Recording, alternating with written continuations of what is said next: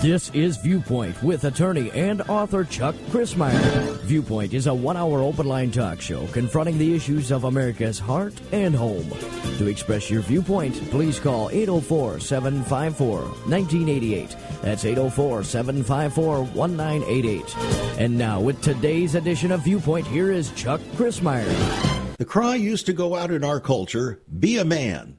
Come on, stand up, be a man. Well, the cry today is we don't really need men. In fact, women are saying, many women have been saying, we don't need a man. Get out of our way. We're against patriarchy. Down with patriarchy, said a famous actress. Well, how are men supposed to handle this if we're made in the image of God? What in the world does that mean for a man to be made in the image of God when he is demeaned and virtually demolished in every way in our culture today? Well, one pastor, a pastor of a Presbyterian church, made this statement. He said, in my 24 years as a pastor, 2 tragic words have come to summarize the affliction of many men: lonely and bored. He said, the mass of men lead lives of quiet desperation. Once they've settled into the routines and presumed have-tos of life, family, career, maybe church, it's common for men to replace adventure and dreams with other things that numb and distract, like television, internet surfing, pornography, sports, workaholism, voyeurism, excessive eating, drinking, an affair, all these kinds of things. Well, our guest today is chasing down these problems with his book, The 5 Masculine Instincts. His name actually is Chase. And he does a great job not only describing the sad state of affairs for many men, but also paving a path forward for men who desire a better, more excellent way. Whether you're a man or, ladies, a man you care about, maybe today's program is for you. And so I welcome you aboard. I'm Chuck Crismier's conversation, as always, with ever-increasing conversation, with ever-increasing conviction, talk that transforms. Well, as I said, these days masculinity seems to have very little to do with who a man really is or actually is. It's about politics and culture. The obvious masculine tropes, beer, sports, women, guns, cars, or whatever, hunting, and so on. There are old cautions of money, sex, and power, and there are new cries of toxicity, aggression, stoicism, and competition.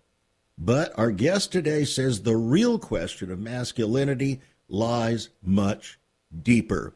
So we're going to allow Chase to chase it down and dig deeper in order to help us understand what real masculinity is from God's viewpoint. Chase, it's good to have you on the program. Yeah, thank you so much. I'm honored. An important topic, obviously one I care a lot about, but probably a lot of listeners as well. So I'm grateful for the opportunity to join the discussion with you today. Well, your last name gives me a challenge. So would you do me a favor and pronounce it officially? I would be happy to. It's Replogle. Although Replogle. Anything with an R is close enough. I won't be offended. Replogle. Now, that's interesting. I wouldn't have pronounced it that way, so I'm sure glad I asked you. You know, you say that one of the things that marks a man is humility. So when you realize you can't actually pronounce a man's name, it's quite humbling here on the live radio to ask somebody to actually do that. That is, Chase is just fine, and I've heard all the alternatives of Replogle, so anything close is close enough for me. Now, you're obviously a man, and you have a family, don't you? I do. Married and have 2 kids. And their ages? I have a son who is 8 and a daughter who is 5. All right. So you're going to be dealing with masculinity and femininity, all of which are under challenge today. Yeah, we have a full home, 2 boys, 2 girls. My wife and I counted. So yeah, we see the full spectrum. And so what is it that prompted you, Chase, to, as a pastor, write this book called The 5 Masculine Instincts? Well, first and foremost, I'm a pastor, and that means, I am a man myself, but I also have men in my congregation. And I've experienced, like so many men over the last half decade, the controversy around this conversation. Right. I know putting the word masculinity on a book cover invites controversy, which is an interesting comment in and of itself. That Right. to have the conversation is immediately the way to the controversy. And I saw the way that for a lot of men, they were becoming tired and worn out of that controversy. And the consequences of it was a lot of men were getting stuck. They were either caught in the debate, digging the existing trenches deeper, or because it was so controversial, they were tending to just check out on the idea of what it means to be a man. We're having less of that conversation, and men are just finding it more difficult to move forward. The word I use in the book is malaise, which is this idea of a sort of unsettled uneasiness, not quite sure how to fix it, not quite sure how to move forward. I think it represents what a lot of men today are experiencing. All right. Well, that connects with something else that I've experienced about 4 years ago. I wrote a book called Hearts of the Fathers. Hearts of the Fathers, Leaving a Legacy That Lasts. And what I discovered is that 2/3 of all of those books that have been sold were purchased by women. The men didn't seem to have much interest, only the women. Why do you think that is?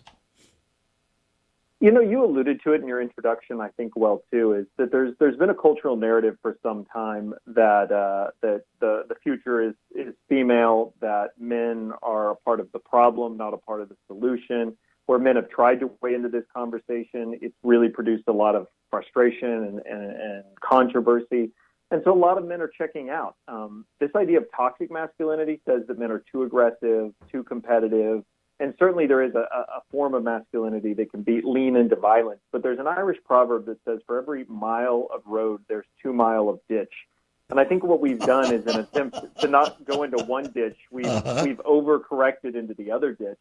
And that other ditch is disengagement, apathy. A lot of men have just checked out. And the statistics tell us it's true.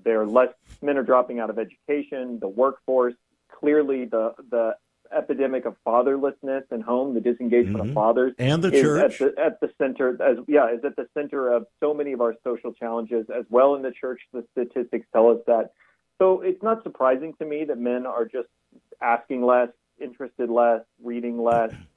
Culturally, we've kind of told them they're not a part of the future and the solution, and they seem to be responding by accepting it and disengaging. And yet, what I'm hearing from women, and I've been hearing this, I've been on the air now for almost 27 years, after leaving the practice of law at the height of my career, Chase. And what I've heard from women across the country, Christian women, is their number one concern is not about the economy.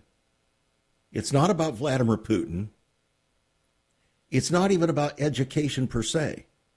It's about why can't or won't my husband be the spiritual leader of our home? What say you, Mr. Pastor? Yeah, well, it's always struck me that if this cultural narrative is true, that men are somehow the source of the problem, then why is it that a home without a father is often associated with some of the most significant societal challenges? So we know there are all sorts of problems that are at a higher risk if there isn't an actively engaged father. And that's not just, fathers who have left the home. That's also the unique challenges of a father who may be physically present, but is spiritually or emotionally disengaged. All right, we'll pick up on that after the broadcast, after the break, that is. We'll be right back with Chase Replogle. Once upon a time, children could pray and read their Bibles in school. Divorces were practically unknown, as was child abuse. In our once great America, virginity and chastity were popular virtues and homosexuality was an abomination. So what happened in just one generation? Hi, I'm Chuck Christmeyer, and I urge you to join me daily on Viewpoint, where we discuss the most challenging issues touching our hearts and homes. Could America's moral slide relate to the Fourth Commandment? Listen to Viewpoint on this radio station or anytime at saveus.org.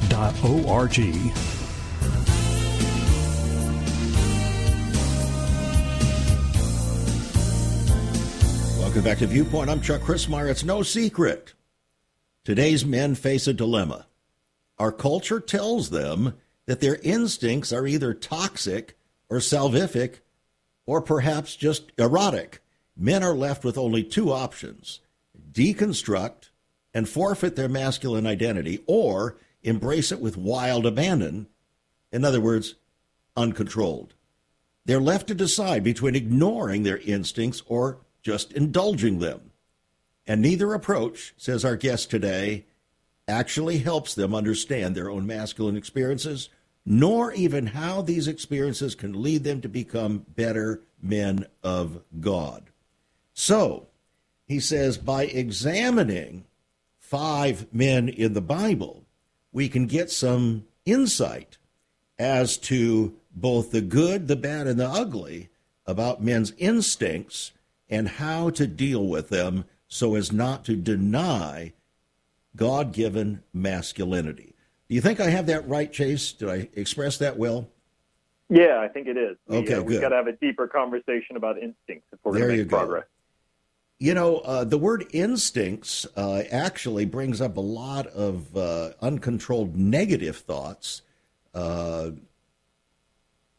sexual promiscuity, just unfettered giving yourself to this, that, or the other without any kind of self-control. You're just following your instincts. So how can instincts be a good thing? Well, you know, C.S. Lewis described instincts as behavior as if from knowledge. So in other words, our instincts are things that seem logical to us, obvious to us. It feels as if we've decided to act upon them, when usually those instincts are things we've not actually challenged or considered or determined. They've just been present and we've acted. So the way I describe the instincts in the book is that they're not necessarily sinful, but these are the kind of narratives or storylines that, if blindly indulged and unchecked, tend to lead us into sins or into destructive experiences when they master us instead of us being master or in control of them. Isn't that often the situation? It's not either or. It's either both and, or it's a control. The Bible tells us that one of the fruit of the Spirit is self-control. A child's song 30, 40 years ago said, self-control is just controlling myself, so I think that I'll control myself. Self-control is a very big deal, and it's not looked upon, not smiled upon with great favor today. Yeah, it's not. We live in an era where we are instructed by culture to indulge in whatever we feel, that whatever we feel is the most authentic and true thing, and that we need to break away from any authority or structure that would question our individuality, our expression of that individuality. And what we've done is we've made it really hard to ever become better because we're left to just endlessly indulging whatever our first instinct is. And I think a lot of men intuitively know this. They're able to imagine a better form of themselves, a self that does have more control, a self that is more virtuous and has character. But we've taken from them the path to be able to pursue that. All we've given them is themselves to indulge. And I think they realize it doesn't lead to the promise of better life, a better sense of identity, the ability to bear responsibility in a greater way. It usually leaves them shrunken and atrophied. You know, it leads me to remember back in the 1970s where a very well-known, famous song came out from a Christian lady. And it went like this: how can it be wrong when it feels so right? How can it be wrong when it feels so right? And this lordship of feelings, ever since the 1970s, basically has kind of overrun not only the culture, but the church, so that faith now has taken short shrift to feelings, and feelings have become the Lord, so that the culture has become basically a replacement for Christ himself. Well, and that is the kind of irony of the conversation, particularly with men, is on one hand, we've told men that your instincts, whatever you feel, whoever you are internally, you should indulge that, live that out. That's your truth. But then at the same time, we've said, unless those things you're feeling are traditional forms of masculinity, and then they're actually destructive and harmful. And we've sort of put men in a position where it's hard to sense what the way forward is. I think that's what's leading to so much of this disengagement, is men throw their hands up and say, well, forget it. Like, if there's not a way to get better and you're telling me who I am is part of the problem, then I will live that quiet life of desperation, indulging in sort of my own private world, the things I can control. Reminds me of another song out of the 70s, I Gotta Be Me. I Gotta Be Me. What more can I be but what I am? that goes along with the me generation. And it seems that everything in our culture is mitigating against godly men. Yes, C.S. Lewis saw this in his Abolition of Man. He referred to this as the chestless man, the man without a chest. Wow. Who can imagine we got to dig into that one. The chestless man. So he said that we're made up of three components: a head, which helps us perceive ideals, possibilities, and a stomach, which basically represents our appetites. By one, we're sort of like the angels, the ideal, and by the other, like animals, these hungers. And he says what a man has to cultivate is this muscle of the chest by which he mediates between these two, being both, neither fully defined nor just an animal, but a created human, that we have this chest. And what Lewis feared was that the education of his time, which I think we've only seen furthered, was robbing children as they were educated a sense of right and wrong, natural law, and was instead telling them that truth was basically internally discovered. And so by doing was robbing them of this education into what was good, what was better, how to develop character, a chest, as he uses it. And I think you see that played out with a lot of men today, too. The famous line from Abolition of Man in that section was, we laugh at honor and are shocked to find traitors in our midst. And I think that's this kind of experience of men. We imagine no such thing as right or wrong, of moral law, virtue, of character, and then we're shocked when we find men living without character, living without virtue. Well, if you're lacking character, you're also going to lack courage. And as a famous pundit once said, courage lost, all lost. How is it that men have lacked courage today, in large measure? Yeah, it comes back to this idea of engaging. We need men to engage the complexity of home, of relationships, within communities, within the church. And that may not be at the kind of battlefield courage that you imagine men need, although certainly that is needed for society as well.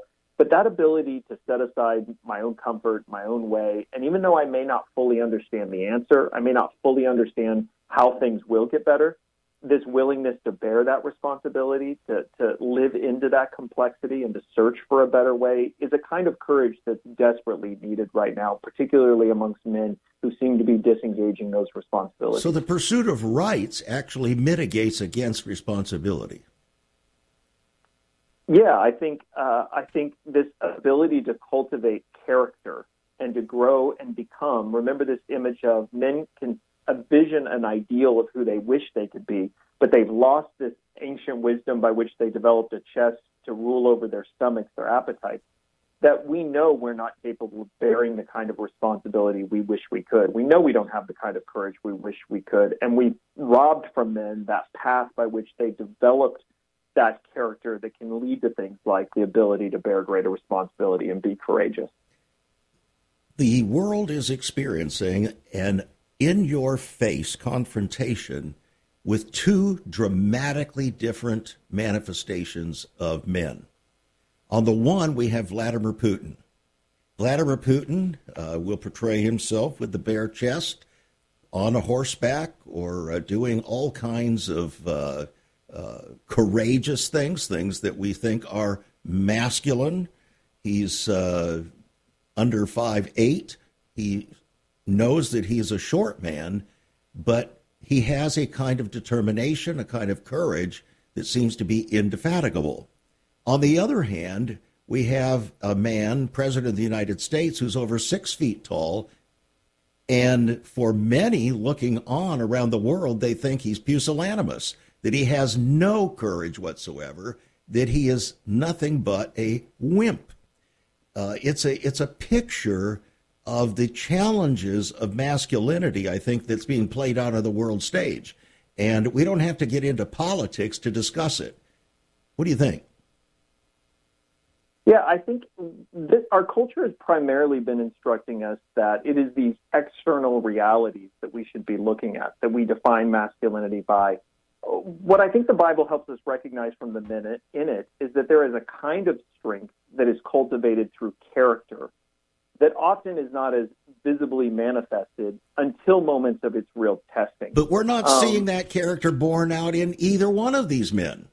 And I think that's exactly right. We see a kind of external display of masculinity, as I call it, indulgence. Mm-hmm. Yeah, or this kind of deconstructing of it and abandoning of it. And it's a real opportunity for I believe, the church to speak to a kind of strength, a kind of courage that comes through character that I think you're right is absent right now.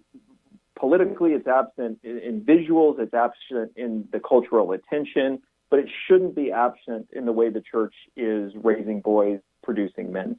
All right. If we go back to the Old Testament, we find that in the days of the judges, there was a sense of understanding among the people. But then, as the judges waned, the Bible says every man did that which was right in his own eyes. Isn't that where we are today? Even among professing Christians? Yeah, that's one of my favorite passages from the book of Judges, and it becomes so thematic even in the lives of men like Samson, who I write about, who's also characterized by, his story kicks off with seeing a girl in Timnah, a Philistine, who was right in his own eyes. It plays out in the real-life decisions that Samson is making.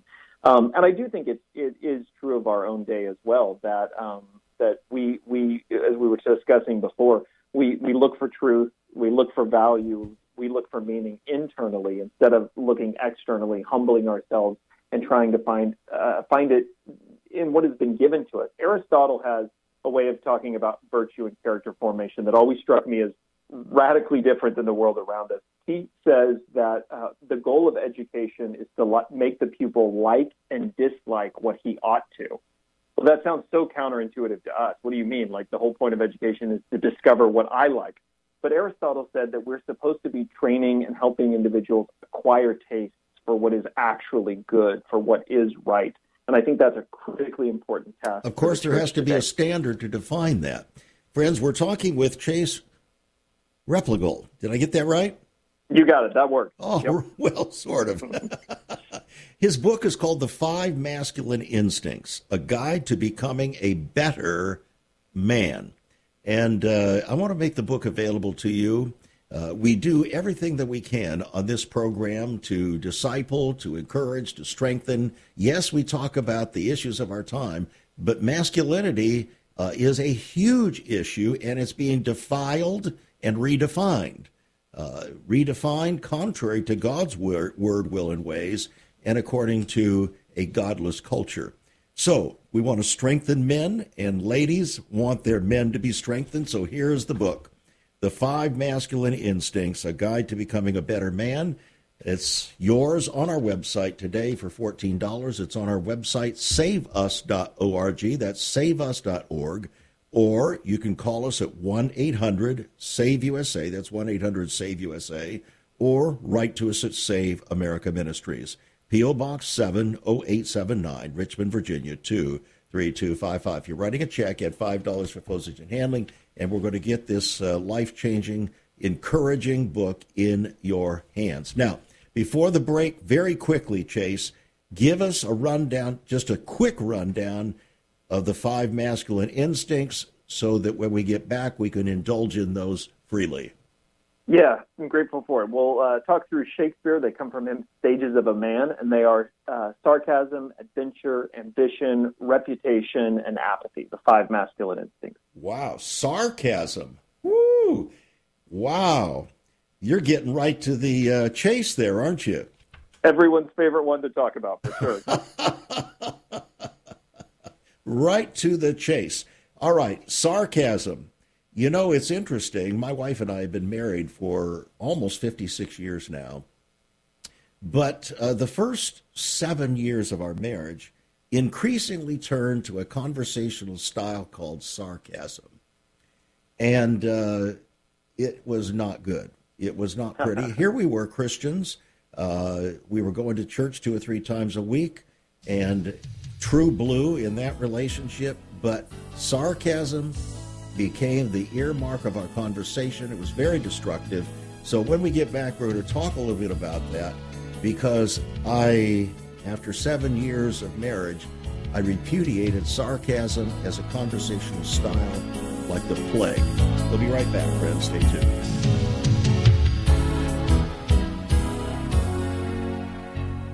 There is so much more about Chuck Crismier and Save America Ministries on our website, saveus.org. For example, on the front page are 2 great videos. First, an interview and discussion of Chuck's book, Out of Egypt. Also, a great TV interview with Chuck regarding his book, Seduction of the Saints. Much more videos, a For Pastors Only section, and also you can view Chuck's weekly teachings. All at his website, saveus.org. That's saveus.org. Also on Chuck's website, listen to Chuck's Viewpoint broadcast. Listen to the archives. Maybe you missed a program. Check it out at saveus.org. Also, there are some great resources, hospitality information, also information about marriage, divorce, and remarriage, newsletters, articles, prophecy, prayer and revival information, all at saveus.org.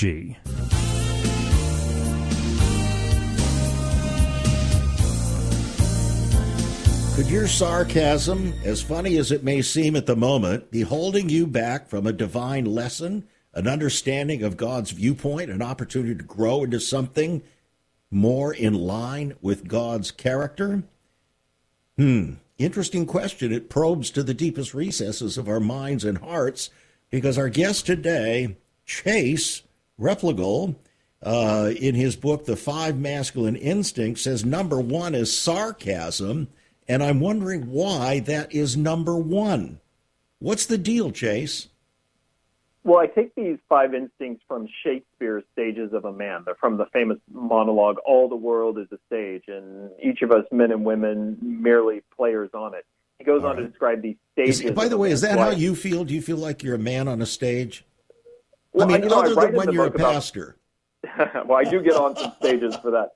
But, the reason I use instincts from that is Shakespeare, one of the great psychological writers. He's trying to unpack human nature. He depicts these stages or parts that we just naturally play, which to me speaks of this instinct language, this behavior as if from knowledge language.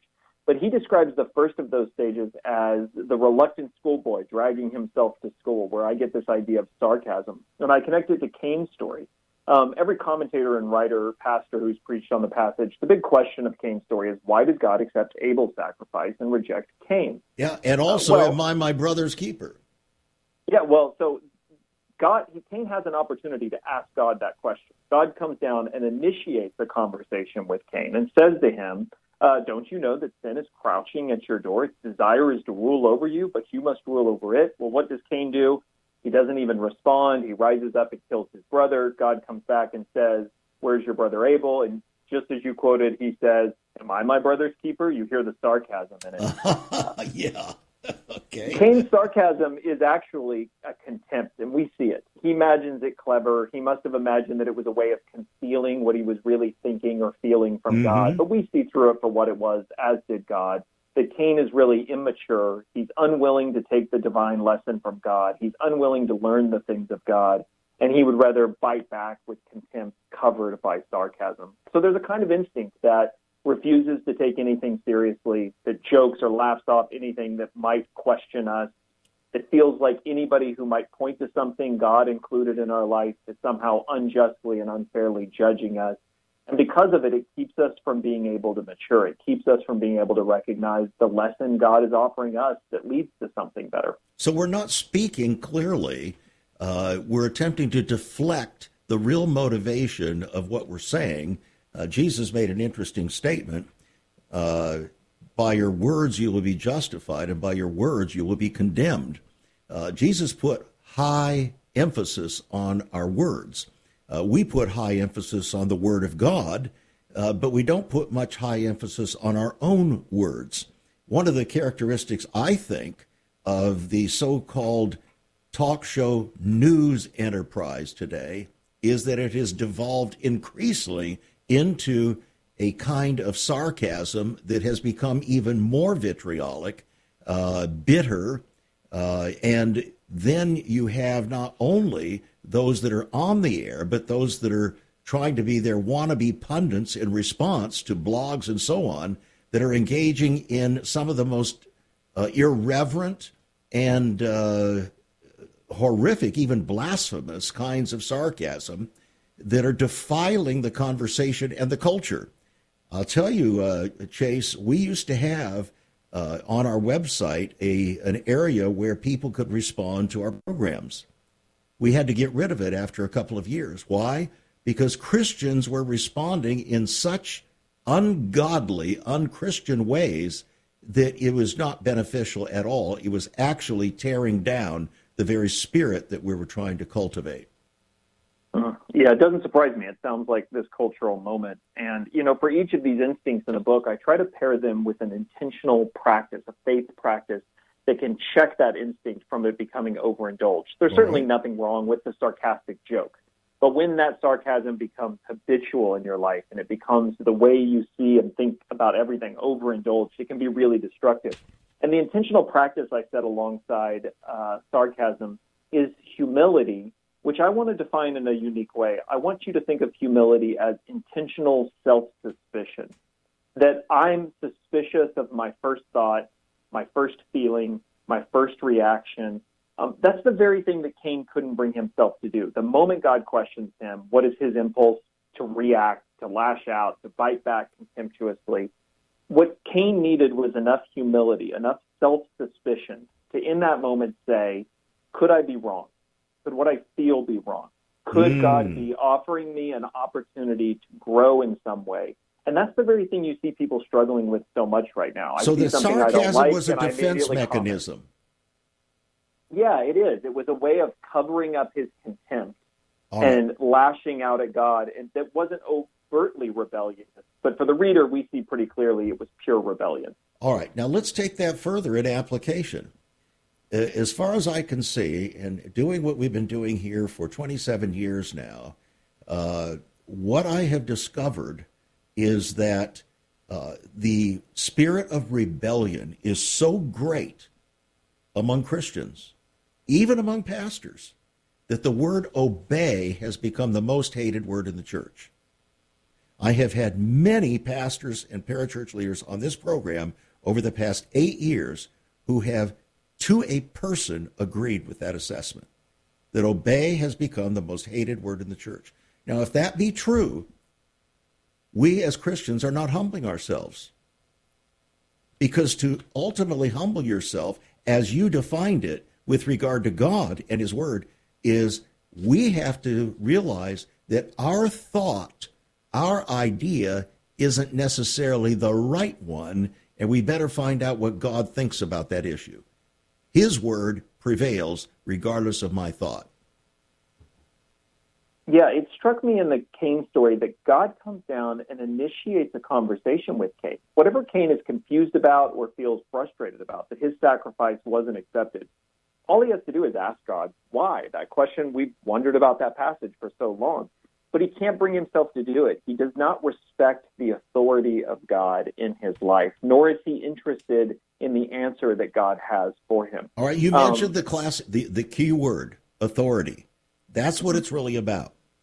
The bottom line is we have an authority crisis, starting with men, and when men are not operating under authority, agreeing with God's viewpoint, then they cannot lead their spouses, their children, even their congregations.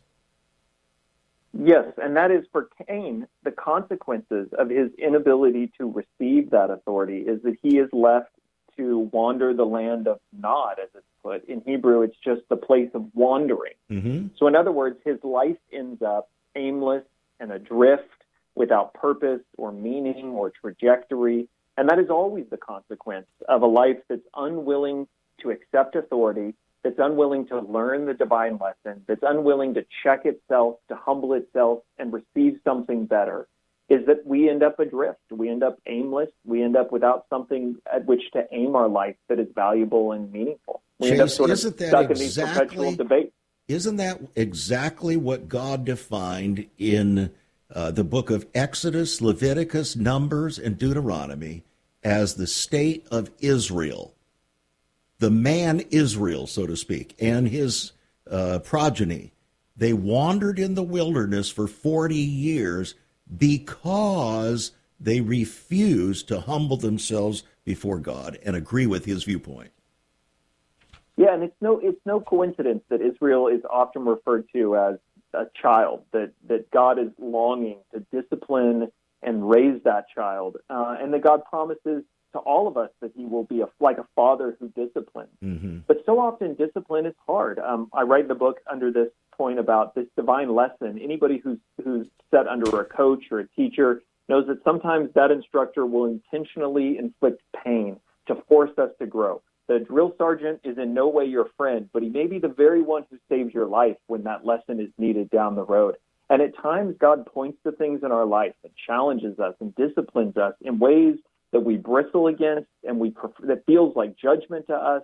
But it may very be that he's maturing us and offering us something better by the lesson. And it's only our willingness to receive it that opens that door to real character, the ability to bear greater responsibility, for life to take on a deeper and a better purpose and meaning. Well, I'll tell you, our world and God's people need men who can rise to the challenge in our time. And it's not a matter of lifting yourself by your own bootstraps, but it's a matter of humbling ourselves before God. As James, the brother of Jesus, said, humble yourselves before God that he may raise you up in due season. In the meantime, casting all your care upon him, for he cares for you. All right, so why in the world did you pick Samson as one of these 5 characters?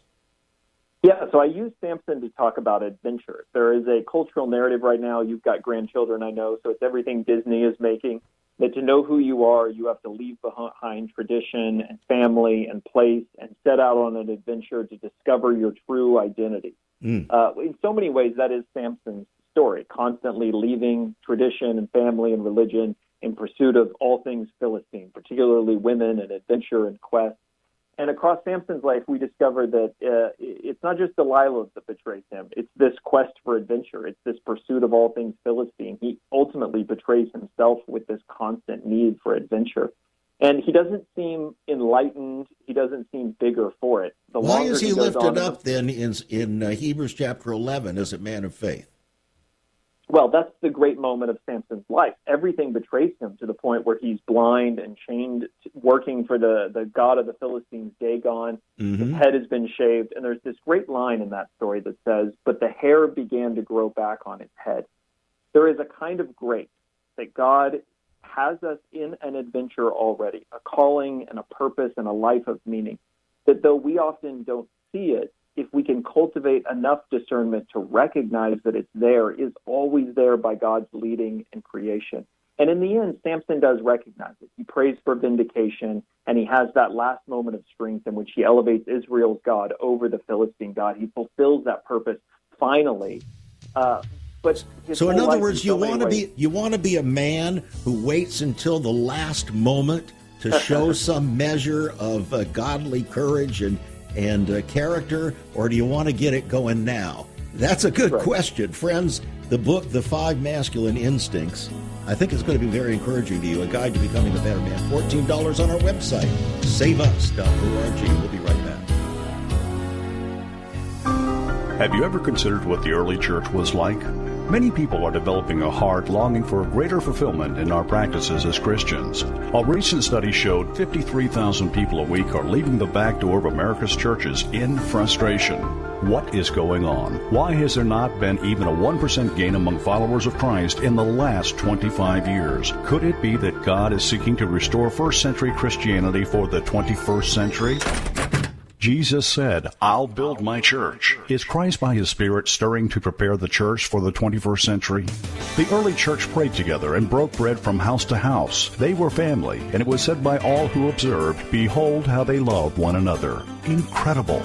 But the same can be found right now. Go to saveus.org and click Cell Church. We can revive first century Christianity for the 21st century. It's about people, not programs. It's about a body, not a building. That's saveus.org. Click Cell Church.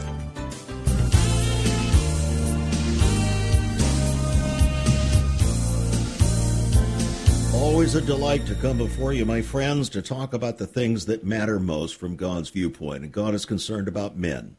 He wants us to stand up like men. In fact, the scripture uses in the King James Version says, quit you like men.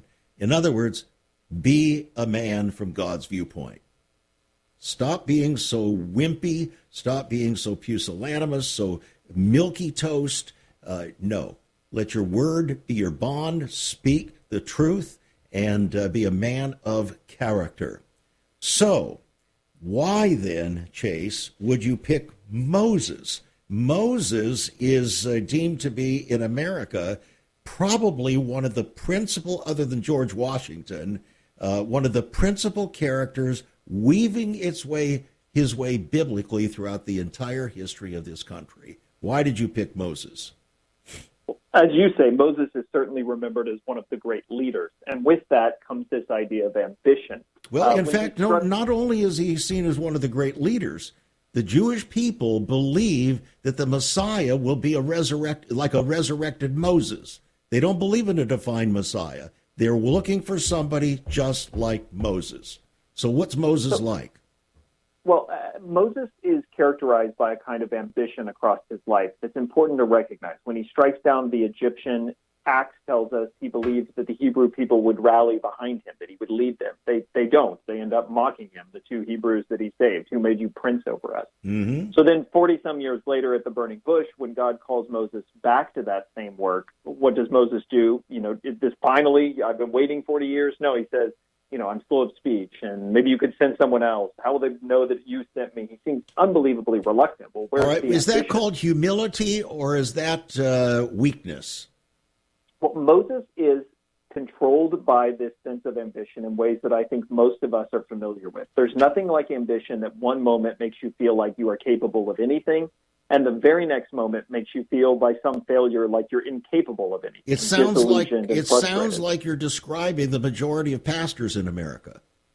Yeah, anybody who's tried to do something great, I think we know that feeling. And some would say that the person discouraged has lost their ambition or doesn't have that ambition. But I think what Moses is an example of is when ambition becomes all we see and overindulged, we measure everything in life against its fulfillment. We judge others on if it's fulfilled. We judge God on if he's helping us or not. We judge ourselves on our own capability.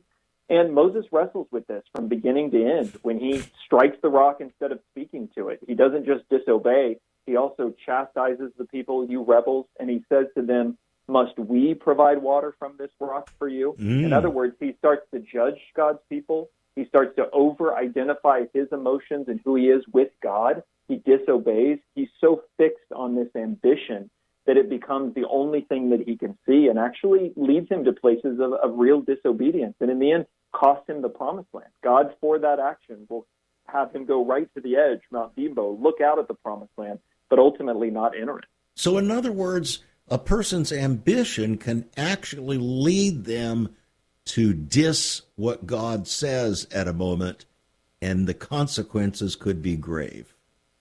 Yeah, your ambition can actually blind you to what God is doing, and you can outpace God and become so fixated on your vision, your ambition, that you actually begin to manipulate people, manipulate God, lose sense of yourself and your relationship to him, as everything in life becomes measured against your ambition being fulfilled. How many businessmen and how many pastors and politicians have we seen who have entered a place behind bars because of their unrestrained ambition? Yeah. And This is the question. Who would imagine Moses disobeying?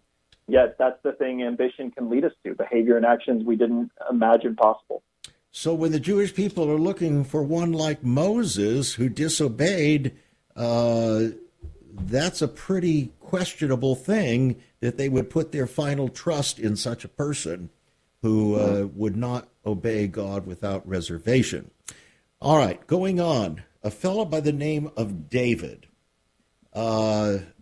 said to be a man after God's own heart, king of Israel, the forerunner, so to speak, of Messiah as king on the throne of Israel. So why did you pick him, though? David wrestles his entire life with this tension between the public image, the expectation of being king, and the true integrity of his life. I like to define integrity as an awareness of everything in your life. It doesn't just mean you always do what's right. It means you're aware and take responsibility for even what you don't get right. You're a person of integrity because you see and own it all. At times, David does this well. He takes off Saul's armor and faces Goliath as who he is, in honesty, a shepherd, God, as his vindicator. But at other times, he goes terribly wrong. He doesn't just commit sin with Bathsheba. He also covers it up. He maintains his public image. He preserves his reputation at the expense of Uriah's life. And so David struggles in this tension of leaning into his public image, holding on, protecting it at the expense of the truth of who he really is. So it's like a man, a Christian man or a pastor that urges his daughter to have an abortion because he's afraid his reputation is going to be at stake if they find out that she's had sex outside of marriage. Yeah, it leads you to places you couldn't imagine. Or the Christian man who, shakes hands and smiles on Sunday morning, and there's whole parts of his life that are erased searches and hidden and swept under the rug. And yet, as long as he can convince everyone that he's successful, it's enough to preserve his public reputation, even though it's not the full truth. All right, so what's the difference then between King Saul, the first king of Israel, who stood head and shoulders above the people, and little David, who was the seventh of his father's son, seemed to be the least worthy? What's the difference there?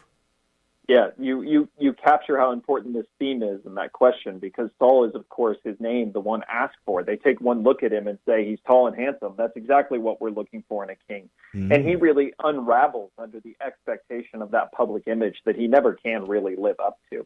The thing that always struck me about David is we have all of his life to read about. We live in an age where politicians will spend millions of dollars to cover up their sins and buy people off, and they'll hire. You're not talking about Hunter Biden in the Ukraine, I'm not are you? pointing any fingers, no fingers. But what's remarkable about David is we have all of it. He doesn't burn the books. He doesn't behead the guy who recorded the negative stuff. David gives us the Psalms, his own confessions, in his own words. In the end, he's a man of integrity, not because he always gets it right. Certainly doesn't. He's a man of integrity because he's willing to take responsibility for all of his life, the good and the bad, and he leaves us with this fully inventoried life. Even if it takes a prophet to confront him. Yep. And unfortunately, King Saul and David had prophets that confronted them. King Saul responded by saying, yeah, but it's the people. David responded saying, I am the man. I agree with you. I am the man. Lord, please forgive me. Restore unto me the joy of my salvation. Yep, that is integrity, that ability to exactly. say. Okay, there's a fellow by the name of Abraham. Why did you pick him? Well, Abraham is the exemplar of faith, right? He sets out on cross horizons, not knowing where God's leading him. But when Moses' life does go wrong, and there are several points where things get complicated, it tends to be him backing away from the complexity and disengaging, apathy. Of course, the great example of that... You didn't mean Moses, you meant Abraham. Oh, excuse me, Abraham. Yes, Abraham. The great example of that is when Abraham and Sarah comes up with a plan to have an heir through Hagar, and Abraham seems to just sort of passively go along with it. When it results in tension in his home, he says to Sarah, you deal with it. Well, hold on. Isn't that exactly what Adam did in the garden? Eve came to him and said, hey, this stuff looks pretty good. And Adam thought, if mama ain't happy, ain't nobody happy. I better conform. Well, and then his inability to deal with the consequences in Abraham's case. This apathy is there in his story. But to me, one of the real moments of danger is the end of chapter 21. It's a kind of false ending. You feel like Abraham's story is wrapping up. He has peace treaty signed. He plants a tamarisk tree in Beersheba. Isaac, his heir, is finally born. Issues with Lot and Ishmael have kind of resolved themselves, although they're gone. You see this as a winding down of his story. But yet you turn the page to chapter 22 and you read, but God tested Abraham. And it's here that he calls Abraham to offer Isaac as a sacrifice. I have this idea that maybe the most dangerous moment of Abraham's life was this moment where he had everything. All the promises were fulfilled. He certainly still believed in God, but what real practical use was there for faith in his life, for God in his life? He had accumulated everything he needed. And so God shakes him out of that apathy by forcing him back into a position of faith, a position of sacrifice, a willingness to sacrifice. You know, you're bringing up some feelings going back, 20 to 1992, when the Lord spoke to my heart at the height of my legal career as a trial lawyer in California, saying, son, you've been pleading the cause of men long enough. I want you to plead my cause of the land now as a voice to the church, declaring vision for the nation. And I said, yes, sir. Well, you know, I worked hard to get that legal degree. And things were going well. God was prospering. How could he possibly want me to leave all of that?